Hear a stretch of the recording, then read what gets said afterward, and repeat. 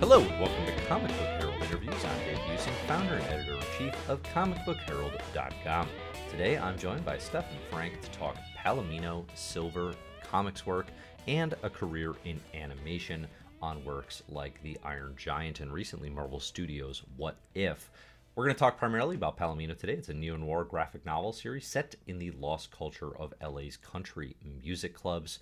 It inspired me to binge Graham Parsons for about a week straight. So thank you for that, Stephan. That was a lot of fun. What was your primary, what were your go-tos while you were working on this? Like, what were the albums you were listening to the most? Well, it's funny because like the albums that I really fell in love with as a kid were really like the inspiration of the concept of trying to do something around with the Palomino Club, which was a real place, as a backdrop.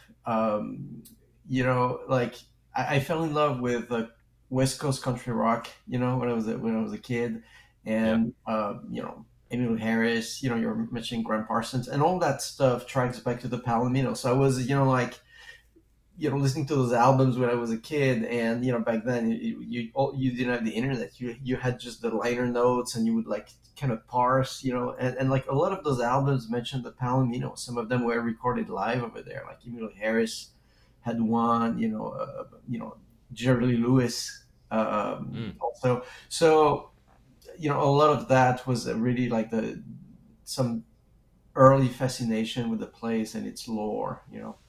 Yeah. Yeah. No, that makes a lot of sense. And no, it's cool because you don't see this particular music scene a lot associated with LA, at least in media oftentimes, right? You maybe get the underground punk scenes, I think have gotten a lot of attention in recent years. And then, of course, just the Hollywood glitz and glamour, right, is always a go-to in media. But it is fun to see these country clubs and how big they are. I was pretty fascinated. I mean, we'll talk about the graphic novel, of course. It's this noir, and Yeah. we're gonna focus on that. But at the end of it, at the end of the Kickstarter package, which is, I think you just went over your goal. So, like, first off, congratulations. I checked this morning. You're like $100 over, with several days left. So Yeah, we'll yeah. include links to all that fun stuff in the show notes, of course. But at the end of it, you have interviews with like former Palomino players. You got to talk to them about their days in the club. How essential was that to kind of your research? And I guess what were some favorite stories? Yeah, so it ended up being more like lived in than researched, in the sense that I've been playing the clubs myself, since I was a teenager, and Sure, yeah. so all those guys became friends, and I ended up working with them in other clubs after the Palomino, because the Palomino was already closed by the time I came to LA. Mm, But so it's excuse me, but it was really because there is a slice of music history, of California history, but just altogether music history, because California was such a crossroads of all sorts of music that ranged from the 40s to the 80s, and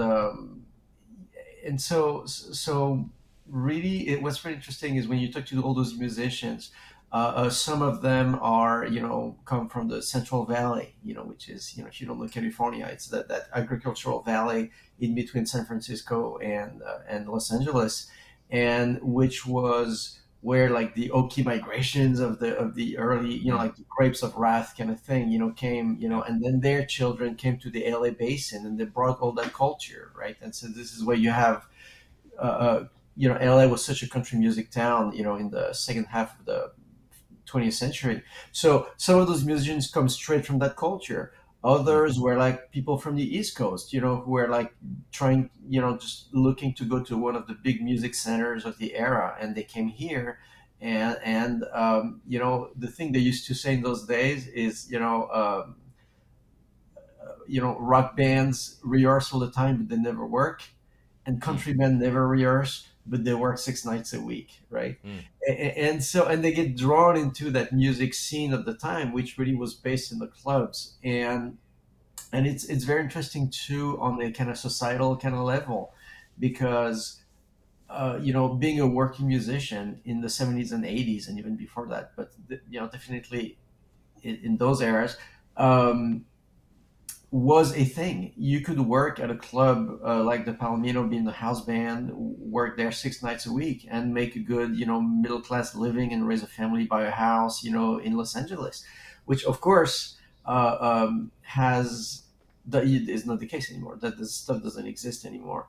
Yeah. So, like when you're telling a story that takes place in the early '80s and with a working musician in LA, it's like the canary in the coal mine for what happened to the American middle class in the last 30 years. So there's a lot of very deep and very real sort of background and undercurrents to a scene that is otherwise is super fun, and that you've seen the Palomino in places in movies like Every Which Way But Loose or Hooper Mm. and stuff like that, but it was never really associated with the other great LA tradition of the noir mystery, so just Yeah. put the two together.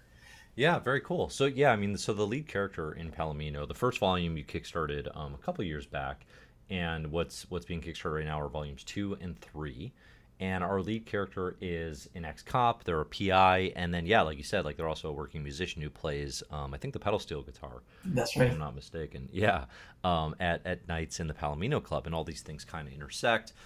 We open with, of course, there's a murder and a mystery and classic kind of noir setup, and then it very much becomes the story of this man and his daughter, kind of trying to puzzle these mysteries together as everything intersects. Um, you've have this fascinating career as an animator first, and then kind of coming in with comics in the more recent years with books like Silver and now Palomino.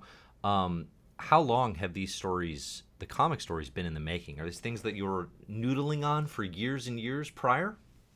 Yeah, that's it's interesting. Yeah, because there's a lot of concepts that I've had for a long time. Like for instance, Hmm. Palomino. For 20 years, I knew I wanted to do a noir story, like around the Palomino and the music scene and stuff. But so they just kind of turn around in my head in the on the back burner until I found like but what's the story really about? Like what's the real human angle? And Yeah. once I get this, then I just become obsessed, and then that becomes like the front project, and I jump on Yeah. it. And for Palomino, the thing was, as you mentioned, was the father daughter relationship, which is that you know it's it happened at a time where my youngest kid, who happens to be a daughter, I have two daughters and one son, but was graduating college. Yeah. And so I felt like, oh my God, a page is turning in my life. The whole chapter on parenthood, or at least parenting kids, that thing's over. And it made me, Hmm. and that triggers something. And in this one moment, I saw this one scene between, Eddie and his daughter, a daughter, which at that point was not written into the story yet. And I could see the relationship, and especially the scene came alive when she responded, because she has such a unique voice. Because he's a hard-boiled kind of Clint Eastwood, Steve McQueen kind of badass character, right? But she's a teenager. She's almost has more, almost more hard-boiled than he is. So the two Yeah. together have this rapport. And once I had that way into the story, then I knew what it was. And so, like for all my stories, it's that way. I have the concept. It may be there for a while, and then one day suddenly like a door opens on what's the real human angle, what does it really mean, and boom, then I go. Yeah. Yeah. Gotcha. With it's a pretty personal story, right? As far as your own relationship with your daughter, and you're writing fictional characters, of course, but obviously you're writing trying to find something true, right, in your own Yeah. experience. Um, with your daughter, do you worry when you're writing this character, like to try not to make them too similar? Like, do you worry about, like, I don't want her to think that's what I think of her? Like, how do you balance that aspect of it? Oh yeah, it's funny. There's definitely, well, I think any authorship, and I'm not a songwriter myself, but I always feel that way about people writing song. It's so naked. But Mm-hmm. I mean, in this case, just to be clear, my daughters are not. It's not. We don't have any crime stories in our lives, and Yeah. none of that. It's just that there's a certain spirit, a certain.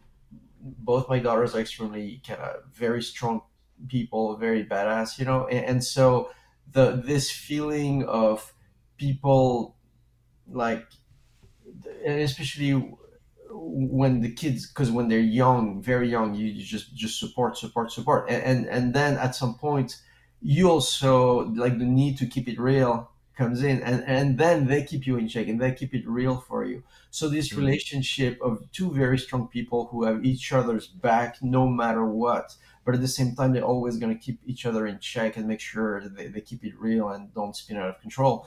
I think that's the nature of the relationship I really wanted to explore. Yeah, yeah, that's interesting. No, it's definitely. I think it's the thing that stands out because there's a lot of good noir in media, obviously, but in comics specifically, Yeah, it's a very popular genre. But definitely the father daughter dynamics as they both, because the daughter too, as the story progresses, yeah, not to I won't spoil anything, but like she kind of starts to do similar sorts of research and investigation and finding herself in yeah, yeah, these uncomfortable situations like the protagonist yeah, of yeah. a classic noir story.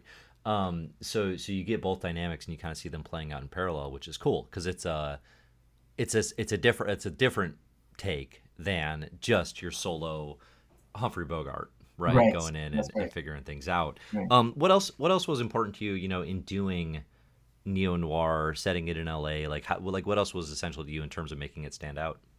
It was really capturing the texture of living in LA and Mm-hmm. specifically in the Valley because we've seen a lot of as you said there there's a lot of noir stories, classic noir stories in LA, but it's always like City Hall, the Hollywood sign, Sunset Boulevard, Mulholland Yeah. Drive. I mean, we've seen those landmarks and they're great, but at this point it can very, it's we've seen this and it becomes almost touristy at this point. And I really Mm-hmm. wanted to hit more like the no, if you live here, like the deeper cut locations, and the city becomes a character this way. For instance, there's this location called this a place, a real place here called Sunland, and this is where Eileen and it has this kind of nefarious kind of meeting, and her bodyguard is like, "You already want to meet there in Sunland, ready?" Because the thing is, and especially that road, it's a specific road,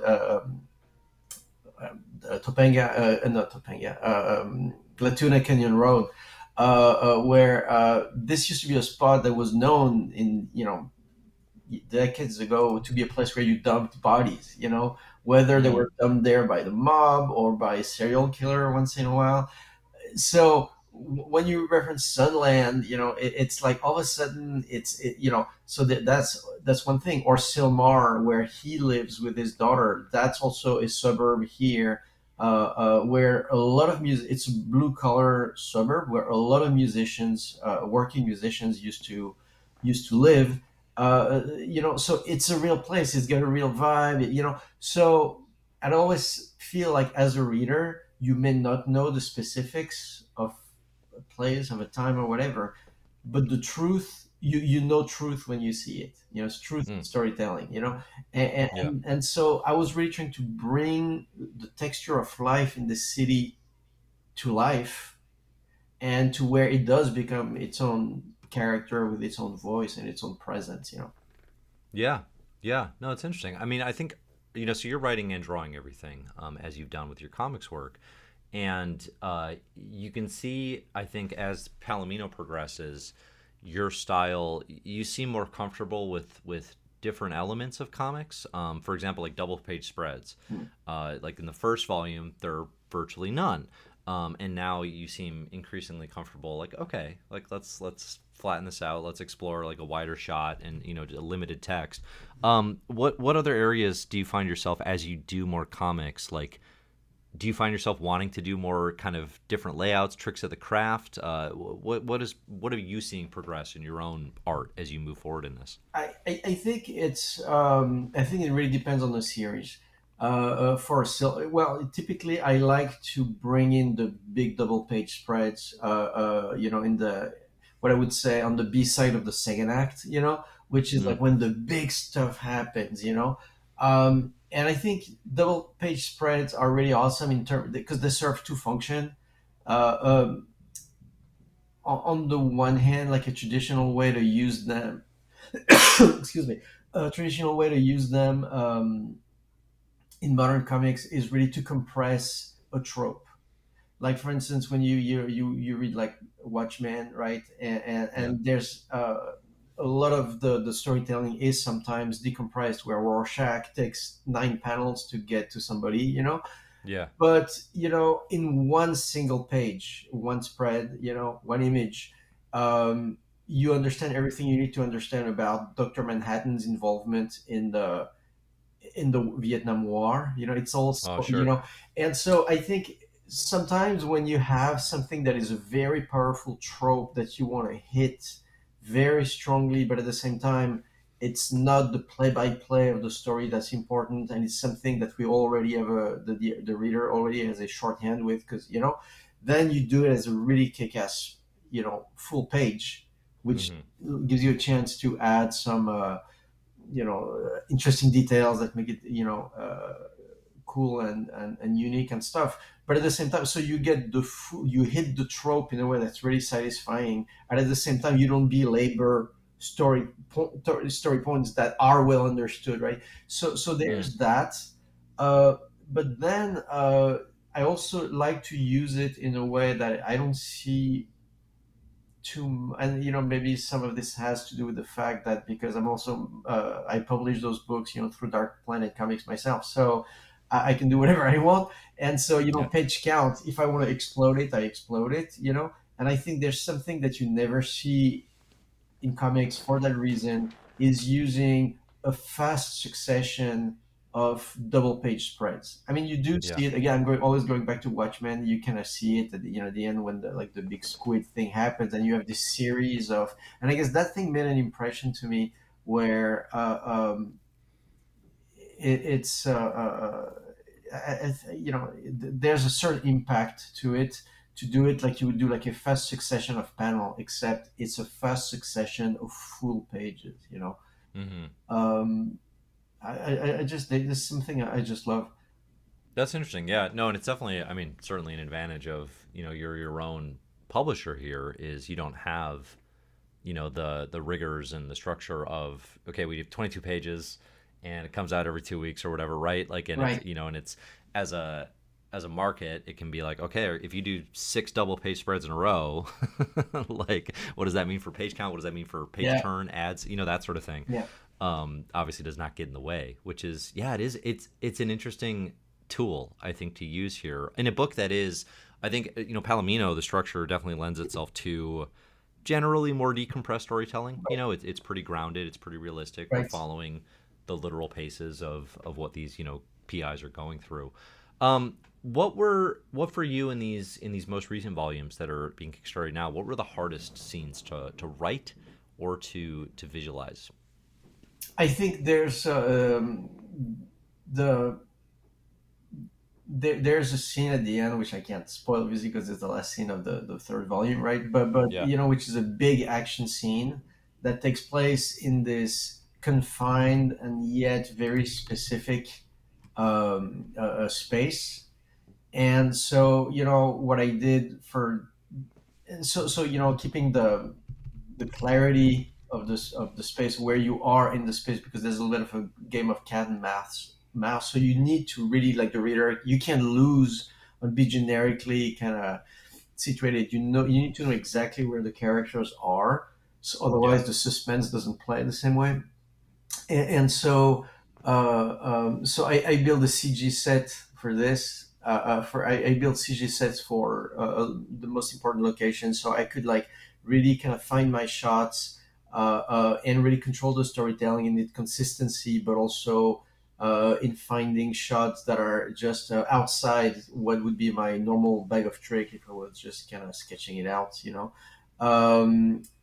And so just that was definitely a challenging sequence, again, in terms of its pacing, its intensity, the suspense, and making sure everything was entirely clear and you knew exactly where the character, who's where and who knows what, and when, and all that stuff. So that was really um, challenging and really exciting piece of storytelling to tackle. Yeah, yeah. No, that makes sense. You talk about building the CG sets, which I think is interesting, because I think it helps sort of clarify the blurred line between animation and comics, Mm, and how there's a lot of similarity here in the styles and storytelling, and just natural overlap in so many ways, which is why I think, generally speaking, fans of comics are big fans of animation as well.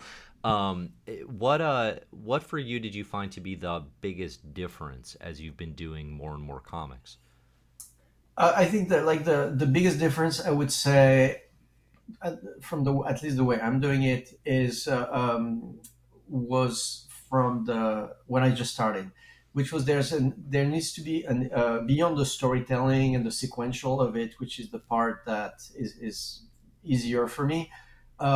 There's an illustrative quality to comics that, of course, is not in animation because animation is more ephemeral. In the sense that you're an animator, your a drawing is only on screen for like a fraction of a second, Mm-hmm. so there's other challenges because you need to create a believability of movement, be very specific with the emotion, I mean, to the frame and stuff like that. So there's a lot of other challenges, but there can be a certain is it forgive forgivingness to Yeah.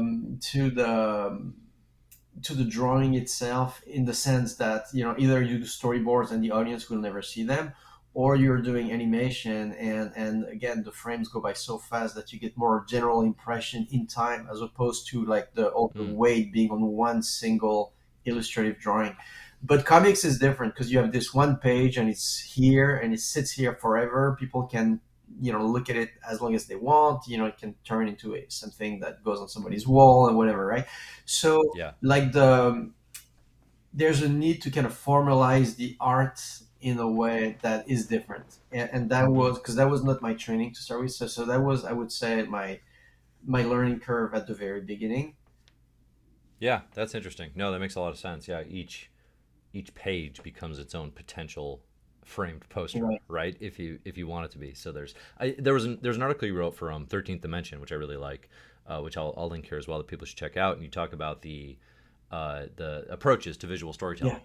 And one of the things that I've found myself thinking about a lot since I've read it is basically trying each page has a standout panel, and each panel has like a standout moment, Right. Right. kind of like that sort of just thinking, which is really interesting. I think visual just sort of like just as criticism, right? Because I read a lot of reviews and just talking about comics. It's an interesting way to approach like, okay, what is the artist looking to do on this page? Like, where's the standout panel? What's the standout moment? And thinking, does it have that? Because then if you find a page where it's like, I have no idea, like that's a problem, Right. right? You can criticize Right. it Right. on those terms. You wrote that in 2018, that kind of guide to visual storytelling. Uh, has anything changed in your approach since then? Where 5 years later, is there something that's like, oh, this thing is more important to me now? Um, the no, I mean, like this was always really important to me. It's something that I just heard. I mean, I read because I never met him, but Frank Frazetta said about painting, right? Yeah. That every painting only needs one killer detail that clinches it. If you have too many of those, it gets unnecessary and busy, and it becomes sort of you're breaking some sort of aesthetic distance, and if it's missing, then it's bland and generic. And I feel like, yes, as you said, that applies to comic book pages. And the thing that I always loved about we're talking about the classic. A few years ago, I went to they had a beautiful Jack Kirby exhibit here in LA, and I mean, you see, they literally had hundreds and hundreds of original pages, that were just incredibly beautiful. But what was really Yeah. striking is that you look at one page, oh, it's that page. I saw it one in the book I read when I was 10 years old, but it is a bell that cannot be unrang. It's just like it's Mm. one singular image. And the thing that I'm, sometimes, especially when people trying to make the book cinematic and stuff like that, quote unquote cinematic, it ends up being there's a sameness to the panels, and I Yeah. wouldn't want to do a book where if by mistake you were to drop the pages, you wouldn't know which one is which, and it'd be hard because they all kind of sort of look the same and stuff like that.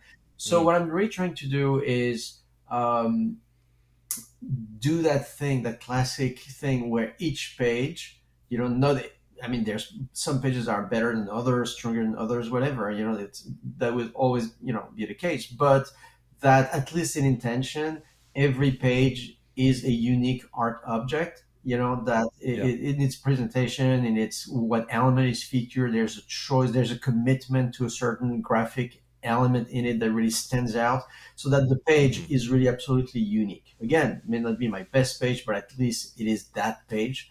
And trying to merge that with a sort of film language approach, where at the same time, uh, I'm just trying to bring a clarity of storytelling to it, that comes from film language, that so that the panels at the same time also cut from one to the next, like shots cut in the film, that there's no visual Yeah. repetition, that you don't cut to something from one thing to almost the same thing. You don't do that. You cut to something completely different, or something, or with enough of a difference that it doesn't feel like a mushy kind of move, right? So it's just trying to commit to all these aspects to create something that is immersive, uh, um, that has the qualities that you would have in a movie, in the sense of how, the clarity and the effectiveness of it, and also that pays tradition to what I love in comics, which is this uniqueness of every page. Yeah. Yeah, no, I really like that approach. It's very interesting to consider, and again, just as a fan, it's interesting to think about. Okay, what is each individual page doing? Is it pulling that off? Yeah. So okay, so Palomino, we're gonna have links here in the show notes. Make sure people can check that out. Again, as a fan of both noir and some of the country artists you're talking about, it's a fun overlap. It's a pretty good time. It definitely is. So is Silver, frankly, which is a Dracula heist. It's a very compelling hook of a book. You have your classic heist kind of story, but mixed in with the classic Bram Stoker's Dracula narrative and the Van Helsings Yeah. and the Harkers and all that good stuff. Um, what kind of kicked off your desire to tell that particular story? Yes, Silver, which was my first professionally done comic, after, as you said, many years in animation, was it came from a I think everything comes from things that you see as a kid and kind of fascinate you, right? And when I was a kid, I grew up in France, and as you can hear probably, because I do have a French accent, but we had this TV show on Friday night, like super late, called Midnight Cinema, and which I was Hmm. watching. It was like after, it was almost like, the forbidden fruit kind of thing, since I had school on Sunday morning, believe it or not. And Sure. so, but they had black and white movies of the 1930s, 40s, and it was a mix of, you had your masterpiece, your Fritz Lang, Orson Welles, all that stuff, but you also had your B movie, your monster movies, all that stuff, detective, screwball comedies like the Thin Man series, all that stuff. And in my mind, because they were all presented and curated through this show, uh, it created what I think of as a meta world of pulp, if you will, right?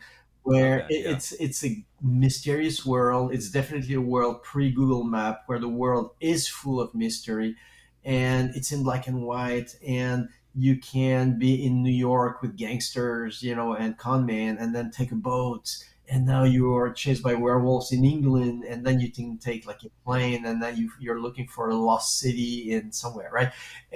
And so that sort of world is the world of Silver that I really wanted to, explore. And the fun of it was this kind of high concept, as is kind of Ocean's 11 in Dracula's castle. I've heard Yeah. it said by some people, where it's like, you on the thematic level, right? You take con man, and they're kind of soulless. I mean, how many times you hear in real life people being sort of taken by con men, and people say, "Ugh, vampires," right? So you have these people who have figuratively no soul, and then you have the vampires, which in Silver are really soulless. They're not elevated creatures. They're really like the dead trying to feel alive. That's basically what it Yeah. is. And so you clash the two together, and this is ripe for a really cool redemption story. Who's gonna be, who's going to figure out, it's people basically who suck at life, no pun intended. They suck at life. They're really great at what they do, whether they're walking the earth for 5,000 years, or whether they're like the best con men in the world. They're great at what they do, but they suck at life, and they're running out of chances to sort of get it right. Mm. Yeah. Yeah. No, it's a good read. I recommend people check that out. That one is out. I think there's a nice hardcover that Abrams put together that, Yes. that folks can check out. But there are some digital options as well. Very cool. And then the one other book that I read of yours that I enjoyed was a webcomic you did. It started during the Oh, pandemic, yeah. Romance in the Age of the Space God, Yes. which I really enjoyed. I just read the first part Yeah. essentially, Yeah. and it's this anthropomorphic mice living through this. I mean, it's very clearly a pandemic Yeah. Yeah. work, I think, in terms of the metaphor of it all and the president, Yeah. specifically. But it's these mice, and then it's also like, oh, the space god showed up, and it's just there, and it's just not doing anything, and we're all living in that shadow. Where's that work at? Like, is that something you keep noodling on, or where's? Yeah, yeah, I know. It's like, it might be my next thing. Like, I have to do one more volume of Palomino to finish the story, which I'm volume 4 is gonna be like insane. So I'm really excited to Yeah, jump into that.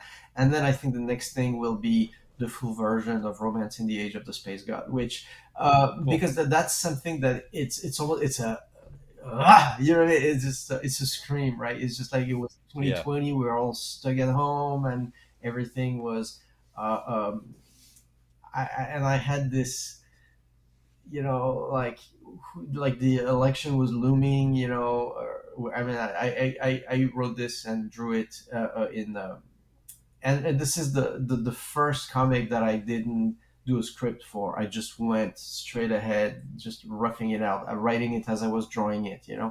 And so, it was the pandemic, the 2020 election was looming. Who knew what was gonna happen. And it was based on this idea that, um, you think, there's certain things that you think, like, if they were to happen, the world would stop turning. You know what I mean? Like, people, like, it would hmm, definitely. And then you realize that no, the craziest stuff happens, and the world keeps on turning in its weird way, and people adapt in their weird way. We've seen it, yeah, and because you kind of, I mean, for me, I, I'm old enough to remember the pre 9/11 world, which sure, felt normal to me. It was the world that I grew up in and thought that was the tracks we were on. And then 9/11 happened, and all of a sudden, the, it was one crazy thing after another, right? Like, it was the stuff of sci-fi movie, the stuff of crazy dystopia. It just happens, right? Like, yeah, and yet people, like, is still looking for romance, and still, it's just, it's yeah, life, it's like a little flower through concrete. It needs to go and needs to make sense of it, and even if the world doesn't make sense, people's lives still have to go on. And so I think that was kind of like the feeling I was developing around the pandemic. yeah, At a time where we thought that our groceries were going to kill us if we touched the bag. You know what I'm saying? right, So, and also it came from the fact that, but it's not a dark thing. It's a little bit more optimistic than that, in the sense that I feel like, for every time that old people thought that that's it, it's the end of the world, you know what I mean? Young people go like, hey, wait, wait a minute, I still have a life to live, and make sense, and I still need to find meaning and a way in a broken world. So I think, um, that's really what it is. It is, life trying to find meaning in a world that you could consider broken or incomprehensible. yeah. Yeah. No, it's a great read. There's a Wilco lyric that I like that you just made me think of, which is every generation thinks it's the Oh, yeah. last, thinks it's the end of the world. And I think about that a fair amount. But it is for the heaviness that it's dealing with, right? And the time in which it's written. um, it's a very captivating, fast-paced, thrilling kind of read. Like it's not, it doesn't read heavy, which I think is a testament to being able to translate some of those emotions in a positive way. Which is why I drew it with like this world where it's like little mice, you know. It probably helps. Yeah, it probably helps. It's the first movie, the thing, because I used to be a 2D animator before everything became CG, and I moved on to directing and all that stuff. But my training is character animation, and the first movie I worked on after school was Five Goes West and American Tail. Okay. Yeah. And we used to say in those days, you can't draw the character during the entire movie, and finally when the movie's done, that's when you know how to draw them, but Mm. it's too late. So like for 30 years I've been like looking for a way to finally draw these characters correctly. So that found its way into this. I also wanted to, because also it's about a weird world, and like the strangeness of everything. I wanted this thing to be a a uh, a cognitive dissonance of a book, Yeah. you know, where Yeah. you have characters that are drawn super appealing and they're little, mice, and yet they're dressed like little hipsters. And it's a world where you have SWAT team and people getting shot in the head by snipers, and there's aliens in the sky. It's its own thing. Definitely, definitely. That one people can check out the first act on your website right now, for free, I think, which is cool. Uh, Yeah, we put it because it was during the pandemic, and it was just like, what can we do that that's fun, and so the book exists in full pages form, and that will be published at some point, probably when I do the following yeah. sections. But we put it on the website, on the Dark Planet Comics website, in the sort of like scrolly kind of Hmm. format, so you can see the panels that Yeah, way. yeah, and it reads pretty smoothly. But no, I look forward to seeing that when it's all together. That'll be a joy. Okay, cool. And then so the other thing we got to ask about is so you were directing and supervising on Marvel's What If. The first season is complete, and a lot of folks dug it. Uh, any status on next steps? What's your involvement? Any of that stuff? All I can say is I'm directing some of the new episodes, but that's literally all. And that they are really Yeah, awesome. That I can't wait for people to see what we're doing. But that's anything. I can't say anything else on any level sure. What's beyond. from season one? What's the stuff that you're proudest of? What's the stuff that you're happiest with? My favorite episode is, I mean, of course, Peggy Carter is awesome. Of course, like the Doctor Strange episode is That was a really good one. like super compelling and stuff like that. But my favorite, it's the penultimate one. So like the first part to the Is that finale. Ultron? The part, yeah, with Yeah, Ultron, and one with, but for me, it's the one with Widow and Barton in the yeah, bunker. Because it's like we had a bunch of time to really explore the texture of their friendship there, which I think, even in the big movies, right? There's not always the time to go no, there, and because there's so much that's happening and stuff, and so it gave a little. It lifted the veil on the friendship, the relationship between those two characters, that I thought was really compelling to yeah. me, and I think there's a really special magic to that episode in my Yeah, book. oh, that's a good pick. No, I like that. I like that setup of because yeah, you're right. In the big MCU movies, I mean, Clint and Natasha are always, they're behind the big tier kind of players, and that you don't get as much character development necessarily. So that one definitely works. Is it hard working on those episodes in terms of the notes and kind of the structure and the the rigors of being like, okay, this is MCU, it has to fit a certain template, or do you have a fair amount of freedom to once you have the script to just run with it? No, I have to say it's been great working with the studio. Like they definitely. But when I started there, it was like 4 years ago now, or 4 years ago. Um, they already, at that point, they already done at least 20 movies. Yeah, And even more since then. And so you're talking about a group of filmmakers who really know their characters, they really know their world and stuff like that. So it was. I would say actually one of the easiest experiences of my Hmm. life, of my career in animation, in terms of working for a studio who's in full, uh, um, how can I say, fully dialed in to what they're doing, and they really know it really well. And so, like, I would say the challenge was more like the intimidation factor on my side, Yeah.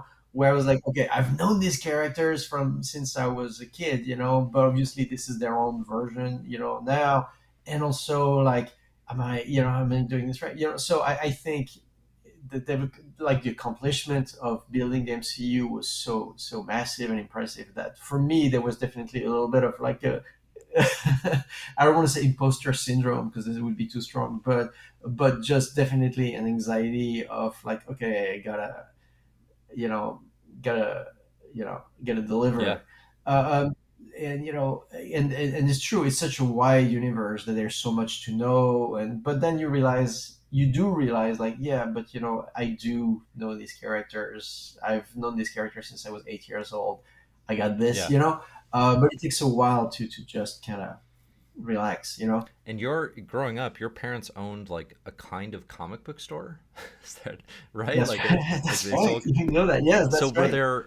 were there like books that you like? What are the ones that you picked up? Maybe some Jack Kirby or something. Like what were the ones that just absolutely like burned a image in your brain? I have to say it was all of them. But if I was going to single out some stuff, Jack Kirby for Yeah. sure, because just the power, uh, and it's funny, like going into animation, right? A lot of it has to do with really capturing the energy of a moment, specifically the energy of a moment.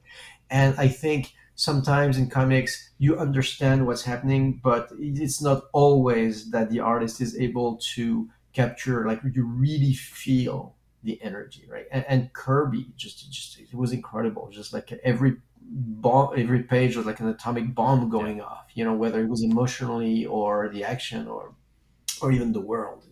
So Kirby for sure.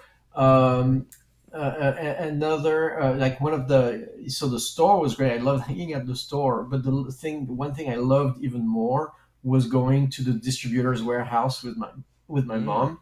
And while she would like do her business and stuff, I'd just hang out and open some crates and find some books that was like, wait, what is this? Yeah. And that's how I found the Spirit, Oh, right? Because there cool. was those gorgeous French edition of the Spirit in big format, beautiful, like newspaper size, beautiful black and white and stuff. And I was like, oh my god, what is this? And that became really my favorite thing for a while.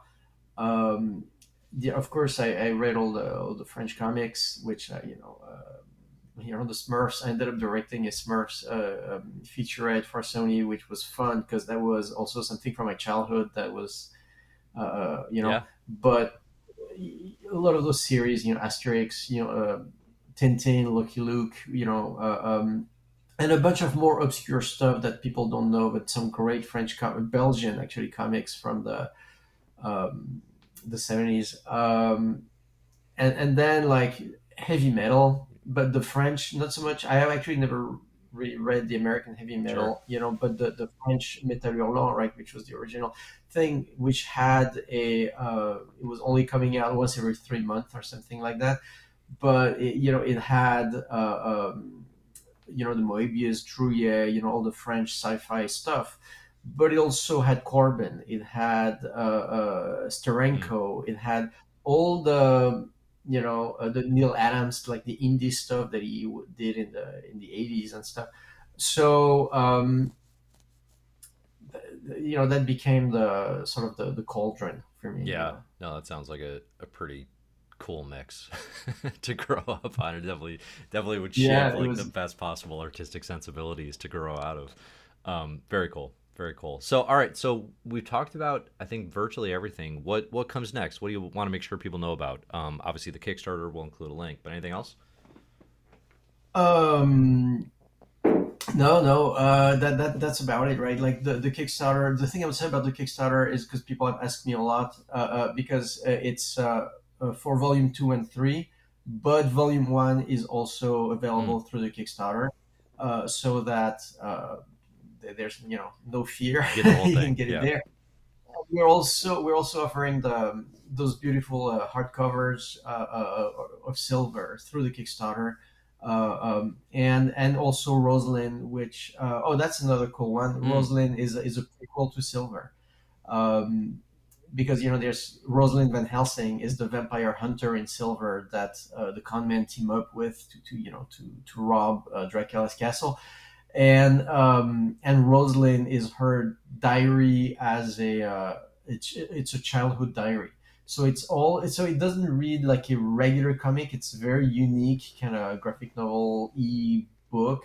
In a certain way, I think it's more in the tradition of things like A Contract with God, talk about Will Eisner and stuff like Interesting. that. In the sense that it's illustration and text, and the text is first person. It's fragments of memory and stuff like that. So the story, when you read it, is actually very well structured, and it does read extremely linearly.